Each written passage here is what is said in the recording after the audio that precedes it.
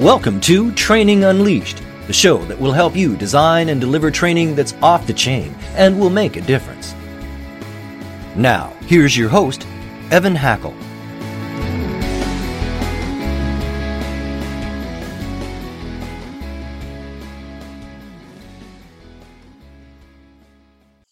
Welcome, everyone, to a very, very exciting episode of Training Unleashed. Today, we are going to be talking about a new model of communication. And I think we're all going to learn something, which I'm looking forward to. And it's something that I think we're going to be able to incorporate not only in our business, but in our personal lives, which is what I call a double win-win. We have a fantastic guest. Her name is Deirdre Breckenridge. As a skier, I love her last name. And as I've had an opportunity to get to know her before this, she's an absolutely marvelous and wonderful person. She's with a company called Pure Performance Communication, and her expertise is in communication. And the skills that we're about to learn are going to be from that realm. She has written 6 books. So normally I might list a book or two, but I'm not going to read 6 books. But you definitely want to check out her website, and she's going to give you a special treat at the end where you can get the treat and learn more about her. She also has a podcast called Women Worldwide, which is a very successful podcast. So let me just start, Deirdre, with the really simple question. Why do you do what you do? Well, first off, thank you so much for inviting me to be on your show. I'm just thrilled to be here. Why do I do what I do? I guess it's because I am a natural-born storyteller. I've been a communicator at heart, and I just want to help people to build the best relationships that really create impact. They're human. It's because you're vulnerable, and you make a difference through those relationships. And that is exactly what we all want to listen to. Thank you. Tell us, let's just get right into it. Tell us about the FEEL model. So that is a model that is very different for me. And, just to be transparent, 30 years in communications as a, strategy, planning, I was always think ahead. And I won't break it down, but I'll give you the gist of it. Think is very much about doing your research, timing in the market, understanding your audience, all the data that you need, getting the uniqueness of your message, and really protecting and maintaining your brand, always thinking about your reputation and how things are going to play out with the public. Think ahead helps brands with their storytelling. But then something tragic happened in my life personally that kind of rocked my world. Our daughter, 24 years old, tragically, my stepdaughter, left us. She passed away. Oh, wow. And that was something so unexpected and so heartbreaking that it really shook up everything that I believed in, really. So I stepped back, and this is where FEEL started, because she was a millennial. And I started to look at Noelle on social media and all of the beautiful pictures she was sharing with the smiles and the love and the happiness around family and friends and all of her accomplishments. And that was something that ignited something within me, because I was learning that millennials, as I talked to more and more of them, that's when my research journey began. As I talked to more and more millennials, they were saying the way that they were expressing themselves was not really how they were feeling. And the communication that they expected from leaders out there, business professionals, people they looked up to, their company leaders, political leaders, religious leaders, leaders of the brands they love, did not match what they needed. So this model was born out of a gap between what millennials who now have suicide rates are skyrocketing, anxiety and depression skyrocketing as well. There is a gap between what they're experiencing and what they're feeling and what they actually need in communication, in their relationships, in life.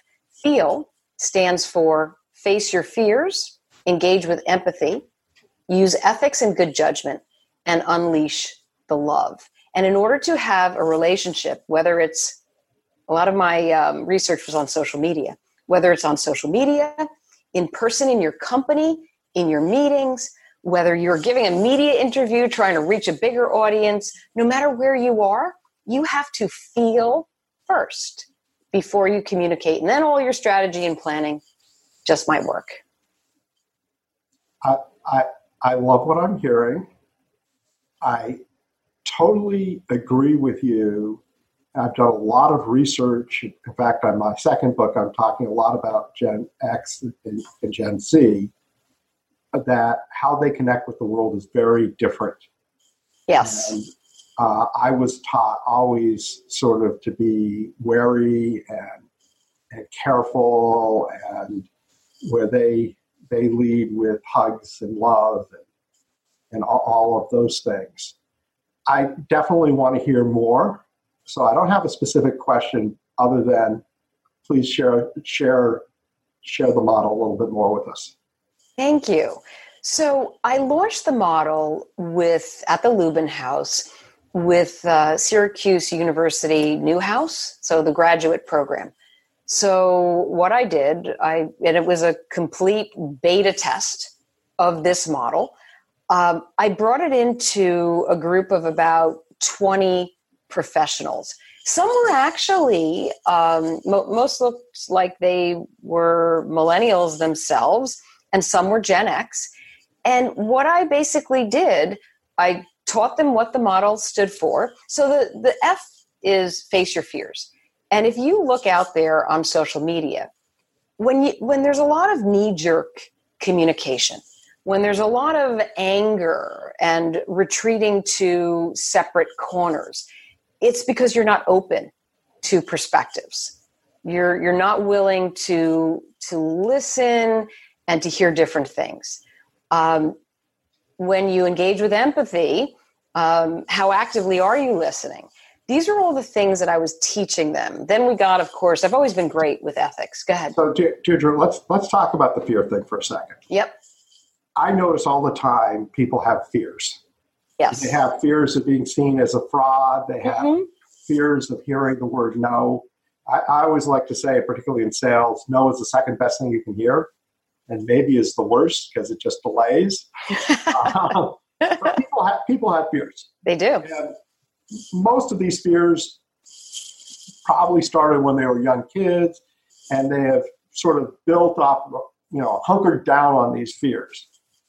So saying to lead with empathy versus fear is fantastic because it's a good idea, but how do people break out of that model of fear, which is perhaps one of the deepest rooted emotions that we hold? So that is a really, really good question. And fear, yes, I agree. It can come from your childhood, the way that you're shaped, the experiences that you have, the perspective of your parents, your community, your school system. In order to come out of fear, and this is where the workshop comes in, you actually take a test. We've developed, and it's only in beta right now, a web app that has a series of questions for each part of the model. And the fear part sets you up so that you could at least understand where you limit yourself to being open. It almost makes you realize you have to step out of your comfort zone, right? We talk a lot about stepping out of our comfort zone because that in and of itself is a fear.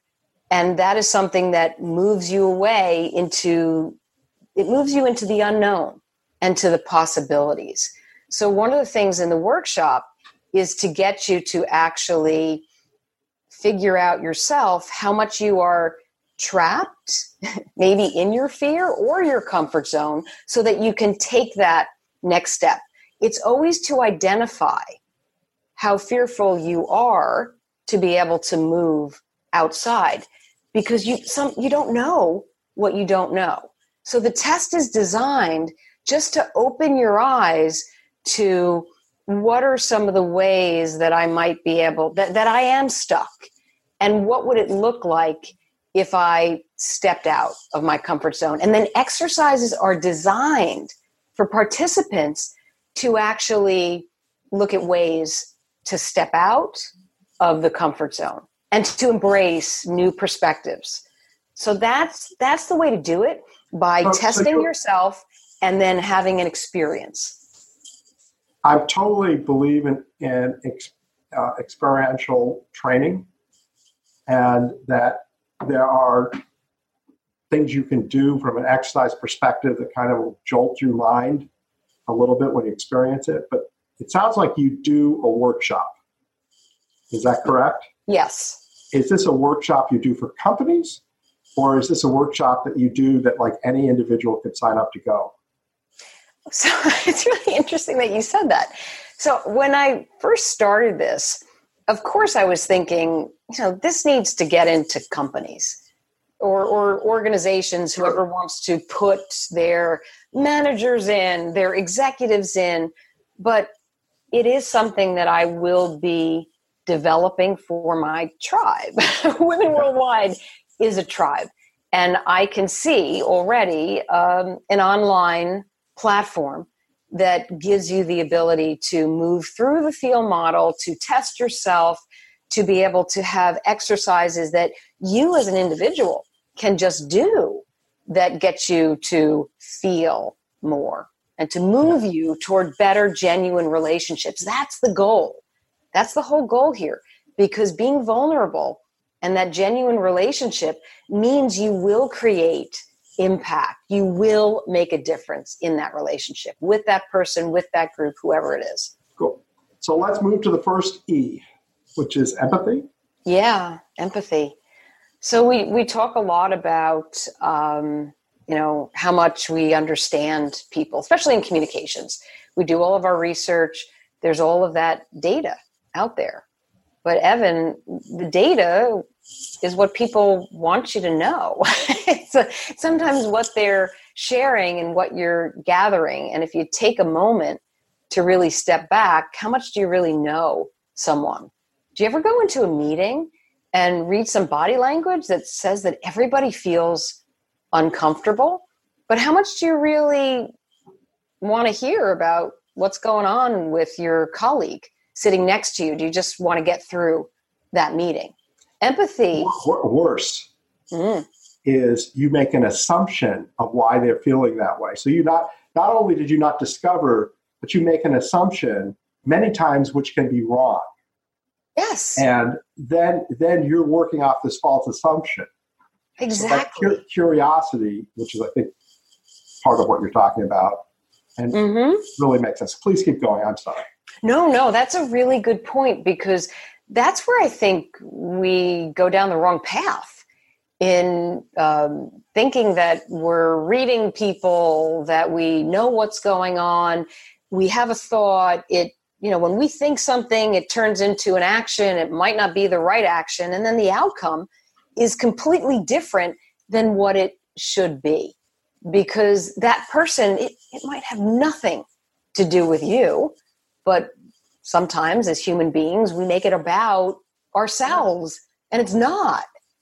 So those are some of the ways that, even in the test, it says, if you're having a one-on-one with somebody and you sense that there's something going on, do you take the time to stop your agenda to actually say, hey, what's going on? How are you feeling? Right? Would you take the time to do that? And you have to be completely honest, because maybe I wouldn't have done that before. I probably would have scored a little bit lower on the test. Now, because of what I've experienced losing Noelle,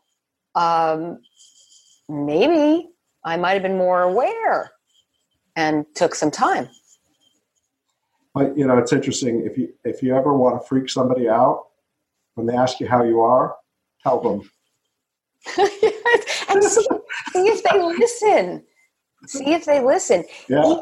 Even Evan, even having a conversation, if you're actively listening, you're taking notes. You're asking follow-up questions. You are not thinking about the next thing that you're going to say. And you're paraphrasing back to them to get validation. That's right. I mean, do you know Chris Voss? Have you ever heard of Chris Voss? The name is very familiar. So he's a former FBI hostage negotiator. For 24 years, he did this. Yeah, and he was on my show, Women Worldwide, and he talks about, he has this way of obviously showing empathy through negotiations. And one of his techniques is to really mirror back what somebody says, because you can really, talk somebody down from a state of upset to calm just by doing that. Yeah. So that is definitely a really good technique. Yeah. So we should move on to the next E. What is the next E? Because I don't remember the next E. So that's ethics. Ooh, ethics like and good judgment. As we feel, right? And as we're experiencing communication and relationships, it's to make sure that you're always thinking about accuracy in your communication. Is this truthful? Does this benefit everybody when I communicate through social media? It's more, you're questioning, is this self-serving versus how beneficial is this? Especially as it relates to your, if you're in the business setting, your employees, your customers, your constituents, those are all important things. Ethics has always been a big part of my world through public relations. But it's interesting to apply ethics personally. Even how much do you embellish a story when you share it? There's quite a few questions in that area of the test to show how much you have good judgment as you feel. Yeah. Ethics, I think, companies list values, and I think a lot of times they're for marketing. Right. And I like to say, if it's a value, you'd rather go out of business than violate it. And I think some people look at business as ruthless. Right. And which is the opposite of the feel model. Yeah. And I think I could make a very valid argument that if you are looking for results minute to minute, ruthless, very effective for that minute. Right. But not effective for the long term. No.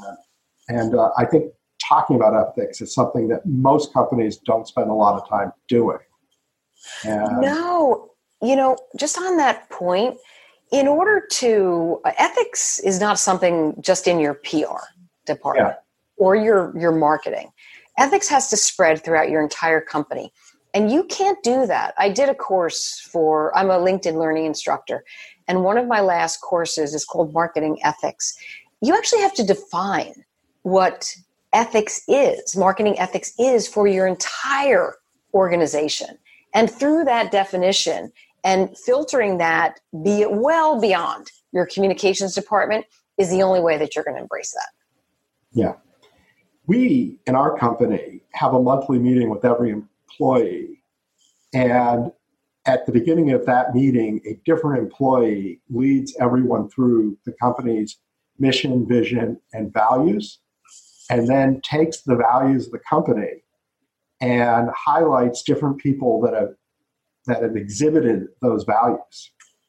And it's not technically an ethics thing, but our values are about our ethics. Yes. So, and I think it really helps cement those values within the company. Right, because if people know your values, they'll make better decisions. They'll have good judgment because they'll base it on those values that you've taken the time to share, and you've recognized the folks who are exhibiting and sharing and showing those values. Yeah. We're so glad you're listening to this episode of Training Unleashed, brought to you by Tortal Training. The difference between Tortal Training and other online training companies is we're primarily a training company with technology, rather than a technology company that does training. Want to find out more? Just go to tortal.net. That's Tortal, tortal.net. I think it's just to take a second here and challenge our listeners to think about their company values and could they actually say them? Mm-hmm. And what do they, in their training roles, do to promote them? And, what is that opportunity for, ideally, positive reinforcement throughout the organization? I think that's a thing to challenge ourselves on. I think so too. I think that's a great challenge for listeners. I hope they take that to heart and do something. Me too. Let's go to the L. Yeah, that is the love. When you unleash the love, I think it's you're questioning how much do you show your passion, your enthusiasm, wherever you are when you're sharing about your brand, your company. So that's really interesting. If you think about everybody in your organization at all these different communication touch points, if an executive, a manager, name somebody in an organization, if they are not sharing and truly believing and loving what they do, that comes through. Why would anybody want to join your cause? Why would anybody want to support you if you're not 100% behind it and believing in it? And I think that's a tough one for companies. I think the problem with the word love is that there are two connotations to it. One is a romantic connotation. Yes. And one is just a deeply held belief, trust, and caring about another. Yes. And there is confusion. I like to say I lead with love. Mm-hmm. I start with love, and someone has to earn not to be loved versus the other way around. Right. I just watched a really good movie. I don't think I'm giving anything away on the movie, but Elton John. I didn't see it yet. I want to see it. It's very good. And anyhow, his father is not a hugger, not a I love you person. And, I think when I grew up, that was kind of the model of the father. The mother was the empathetic one that gave you all the hugs, and the father was the tough and strong and etc. And that's not the kind of father I was. Right. And, even my father, when I was really young, he was definitely that kind of standoffish father. And then over time, he kind of mellowed. And when he was in his 80s and things, we'd cuddle again. Oh, that's so nice. It's cool. But my kids, I watch them with their friends. They're hugging their friends all the time. They're telling their friends they love them all the time. Yes. And I see that too. Yeah, I do that too. I hug my kids, and even my oldest is 25, and if we're together on a couch watching something, we're not like full board hugging, but we're lying on each other, and and I know, like, I could think, well, how does this apply to work? I think the way it applies to work for me, and this is your interview, but is that it's okay to really care about people. It's okay to really support people. It's okay. It's okay to let people know how that you feel about them from a work perspective. And when you're able to bring that kind of love you're giving other people permission to do the same. So I think there needs, I don't know how this comes across, but you need some love role models. Like, you are a love role model because you will give other people permission to get in tune with the fact that they can care. And there's one thing that really stands out in my mind. I spent a lot of time, I've trained executives for years, whether it's media training or social media training or reputation management. And, that whole feel was not there. I don't think executives especially are taught to feel. Yeah. And if you look at social media, and if you do, I use TalkWalker. I do a lot of Boolean searches through their social intelligence engine. And when you look at conversations around leaders and the characteristics and emotions that they're supposed to have, text analytics will show you that feel is a teeny tiny word, but words like innovation and strength and creativity and vision, those are all the big words because that's the way they're supposed to be. So need some love leaders who can give permission, and I think we'll have better relationships inside of our companies and outside with everybody we connect with. So I'll share with you the common thing that I hear from people that would argue that love leadership is not an effective method, and then I'll share with you why I totally disagree with them. And their argument would be that if you support somebody and give love, it's very hard to give criticism. It's very hard to give,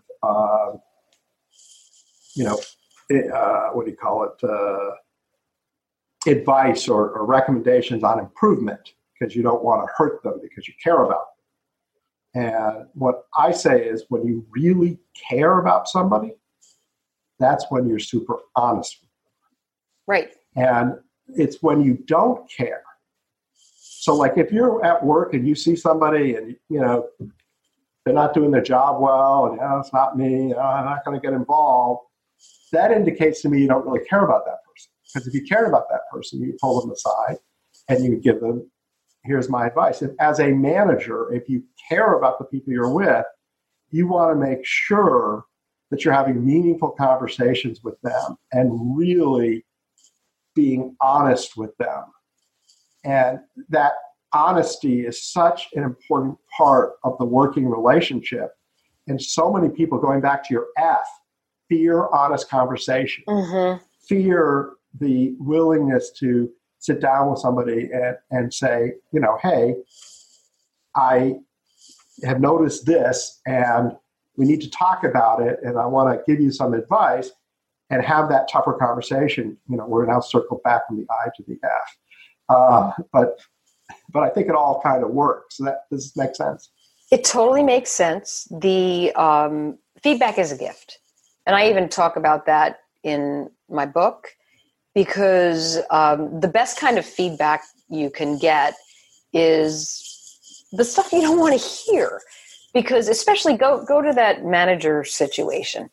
That manager, if that person does not share what's really going on, you're not setting the employee up for success.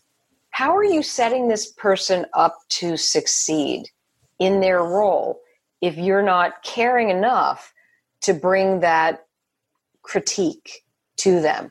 I think that the love and the honesty and the caring is actually going to make people feel that they can go farther, that they have the support. You can give criticism, but then you back that up with support. How can I help you get there? What is it that I can do to help? And also everything is balanced out by there's really good things that you're doing, but this is what we need to work on. And I think that there's a fine balance, but you have to bring that love and caring first. Otherwise, that person will not succeed. And a lot of this has to come from your first E, which is the empathy, right? Yes. Because if tuning in, you have empathy and you are listening to them and you're evoking from them what's really going on, then they're going to know that you know them and they're going to know you care.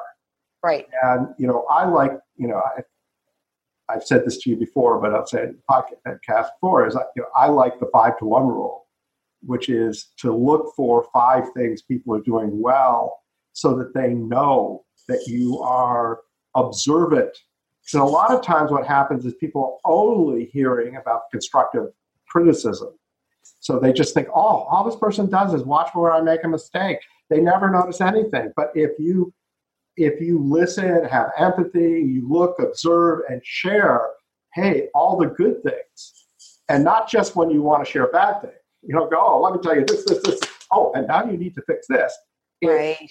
It's about constantly finding good things to share and sharing the love that way, so that when you have to have a more difficult conversation, they know how much you care. Exactly. Yeah. And I do think it's a challenge because there is something about people in general. You can do so many great things, but that one little negative piece of feedback, you harp on it, you get upset over, you share it with 100 people, but those other 20 things that you did well, you're not saying, hey, I did a great job. Yeah, and this then reinforces the fear. Yes. Right? Because you dwell on it and then, you stub your toe and you don't want to do it again. We could talk forever because we talked before. Really? But I know you have an offer for everyone. I'd like you to share what that offer is. Thank you. So it is from my last book, Answers for Modern Communicators. My publisher, Routledge Publishing, is giving away a free chapter of the book. So you can download the chapter, and I'm going to give you the exact URL. Okay. So it's http:// which is bit.ly/learning the essentials. Very nice. Very nice. What's the name of your new book? So it's Answers for Modern Communicators. Ooh, I like that. And if I really like this feel model, is there one of your other books that I should be reading? Well, I think that will be, I'm going to put it out into the universe. That will be a book. That will be a book. Okay. Yes. Well, I think it will be a good book. Thank you. I forgot to tell you this in our pre-meeting, but I always ask the guest to share one tip. If you had to give one tip to our listeners, what would that one tip be? Well, they might have already guessed this tip, but show up to all of your meetings, your trainings, your interviews, wherever you are, with feel. And to remember that you need to feel first before you communicate with anybody. And if you apply that acronym, you will see a difference. Totally agree. You have been a great guest. Appreciate the audience very much. Thank you so much. Bye. Bye-bye. This has been Training Unleashed, but it doesn't stop here. Just go to trainingunleashed.net to subscribe to the show. That way, you'll never miss an episode, and you'll be well on your way to delivering training programs that are off the chain. We'll talk to you next time on Training Unleashed.